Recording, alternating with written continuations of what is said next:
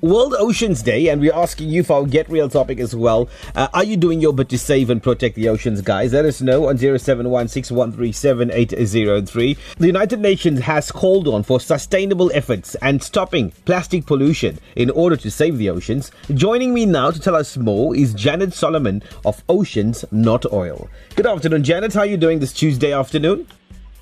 Namaste, Lloyd, and greetings to your listeners. I'm doing well, thank you. Great, thank you for your time this afternoon. Now, Janet, firstly, what are your concerns as we observe World Oceans Day, especially when it comes to plastic pollution? Well, plastic pollution essentially is derived from oil, and we've already heard from scientists that we simply have to stop using oil, drilling for oil, gas, and plastic. All of those belong to hydrocarbons, and they are polluting our world. They're breaking the back of the ocean, and it's time for us to stop and to rethink. You know, South Africa in particular has incredible resources for renewable energy, and it's time for us to make those changes. It's urgent. Now, tell us about Oceans Not Oil. Oceans Not Oil was formed in a number of years ago by a number of concerned individuals and about 25 NGOs. The deep concern was government's push for offshore oil and gas in our oceans. So it is essentially a platform to create a collective resistance to oil and gas offshore for South Africa. And what's been the response so far, Janet? Well, we've got a petition out at the moment petitioning our Minister of Environment to say please withdraw the application for the 6 wells that are intended to be drilled offshore KZN. That petition has got over 10,500 signatures in this last week. You know, Lloyd, South Africans love the ocean. We're drawn to the ocean. Our ancestors lived near the ocean. We are ocean people, and we care very deeply. There is no reason at this point for us to be drilling oil and gas out of our seas that is only going to see production in 10 years' time, when we should be looking at our peak, plateau, and decline emissions.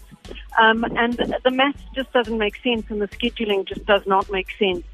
You know, we don't want South Africa to be a pariah where we are continuing with coal and oil and gas, where the rest of the world is declining in its use of hydrocarbons. So it's time for us to really rethink. And South Africans are very climate aware, and so there has been a great response, and we're expecting even greater numbers.